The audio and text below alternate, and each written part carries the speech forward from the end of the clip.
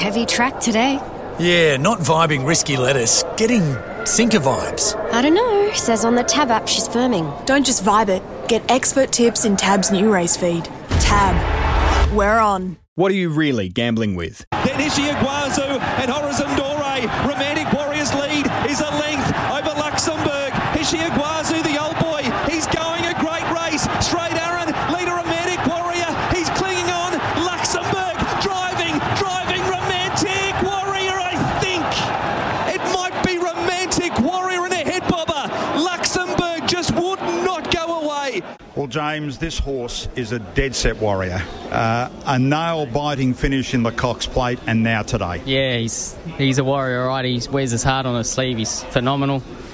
I'm very proud of him. He's just an amazing racehorse. And could you sense the others coming? Because I think a lot of us watching the race thought you were under pressure at about the 200. Yeah, but that's what champions do. They come off the canvas, they fight tooth and nail, and he did that today. He was a little bit similar in the Cox Plate, to be fair, and he dug deep, but he was under siege from 400 from home, to be honest with you, and he's not only bumped old Luxembourg off, he's straight Aaron was coming there, and the Japanese was coming, and yeah, it was an amazing performance. Did you sense that you could have been caught, or did you sense that you also had plenty left? Or not plenty, but enough? Yeah, enough. Maybe he was just doing enough, but Zaki was doing enough yesterday as well and got pipped. So, you never know in those tight finishes. You're just absolutely doing your best, and it's nice to come out on the right end of the stick.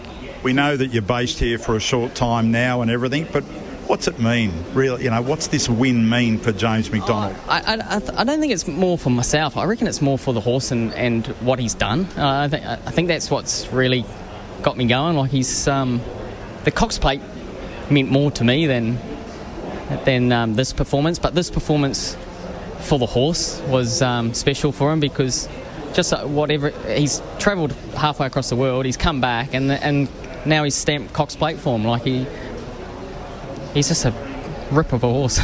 They have been tempted, obviously, to travel. They went to Melbourne and conquered. You've mentioned possibility of Dubai and races like that. I know it was it was only just the thing, but he could now do all this, given that they've won and conquered overseas. Yeah, but the racing here over 2,000 metres is so strong, and there's so many races for him. So one every month, basically, and the racing jurisdiction here is so strong. So probably no need to travel, but he's just I'm just enjoying the way he's got him. One final one. If it happened in 2024 that Romantic Warrior met Golden 60, what would you be thinking right now? Wow, that was an incredible performance. I didn't expect that, but I've got a lot of faith in my fella, but he is probably, I think they've met 2 or 3 times, and Golden 60's got his measure, but you never know. It was a stunning win, wasn't it? And what I loved was that bulldog character, because at the point of the turn, he was flat chat. He probably was in front a little too early, but that was because Ryan Moore flushed him out on Luxembourg, which was a brilliant tactical ride. But again, I think the 2 best rides ran 1-2. Prognosis, not a good ride. There's a SMS. Prognosis was a tad disappointing. I don't think he was given much hope from where he was. Prognosis negative. Yes. I don't know if the horse was disappointing. Exactly. Yeah. It's disappointing to watch the lack of luck in running, but isn't it good that James McDonald's not Ryan Moore? Isn't his likability just through the roof though? I love the way he celebrates. Well, and it was like a kid. He still gets that sort of wow effect of doing those things, and the way he speaks, and he's so modest. It's not about me, it's about the horse. So yeah, I think J-Max, he gets a seat around the dinner. Well, he's quickly endearing himself, if he hadn't already, to that Hong Kong racing public. And he'd be number 1 seed for the Hong Kong Jockey Club to try and to bring over there. It's the perfect scenario, isn't it? Like young family. Do you think he will, off the back of the 3 months, or whatever it is it inevitable that he will have a 3-year contract? Well, it's interesting because I remember having a discussion recently with Mark Guest, his manager, about it. And he said, look, to be honest, only James McDonald knows what James McDonald is thinking. He keeps his cards very close to his chest, but maybe the carrot of Damien Oliver's all-time Group 1 record is dangling there, because he's only very young, but he's already almost 3/4 of the way to Damien Oliver's 129 Group 1 wins. But I think earning $20 million in 3 years in Hong Kong would be a higher priority. He could do that in 5 years as well.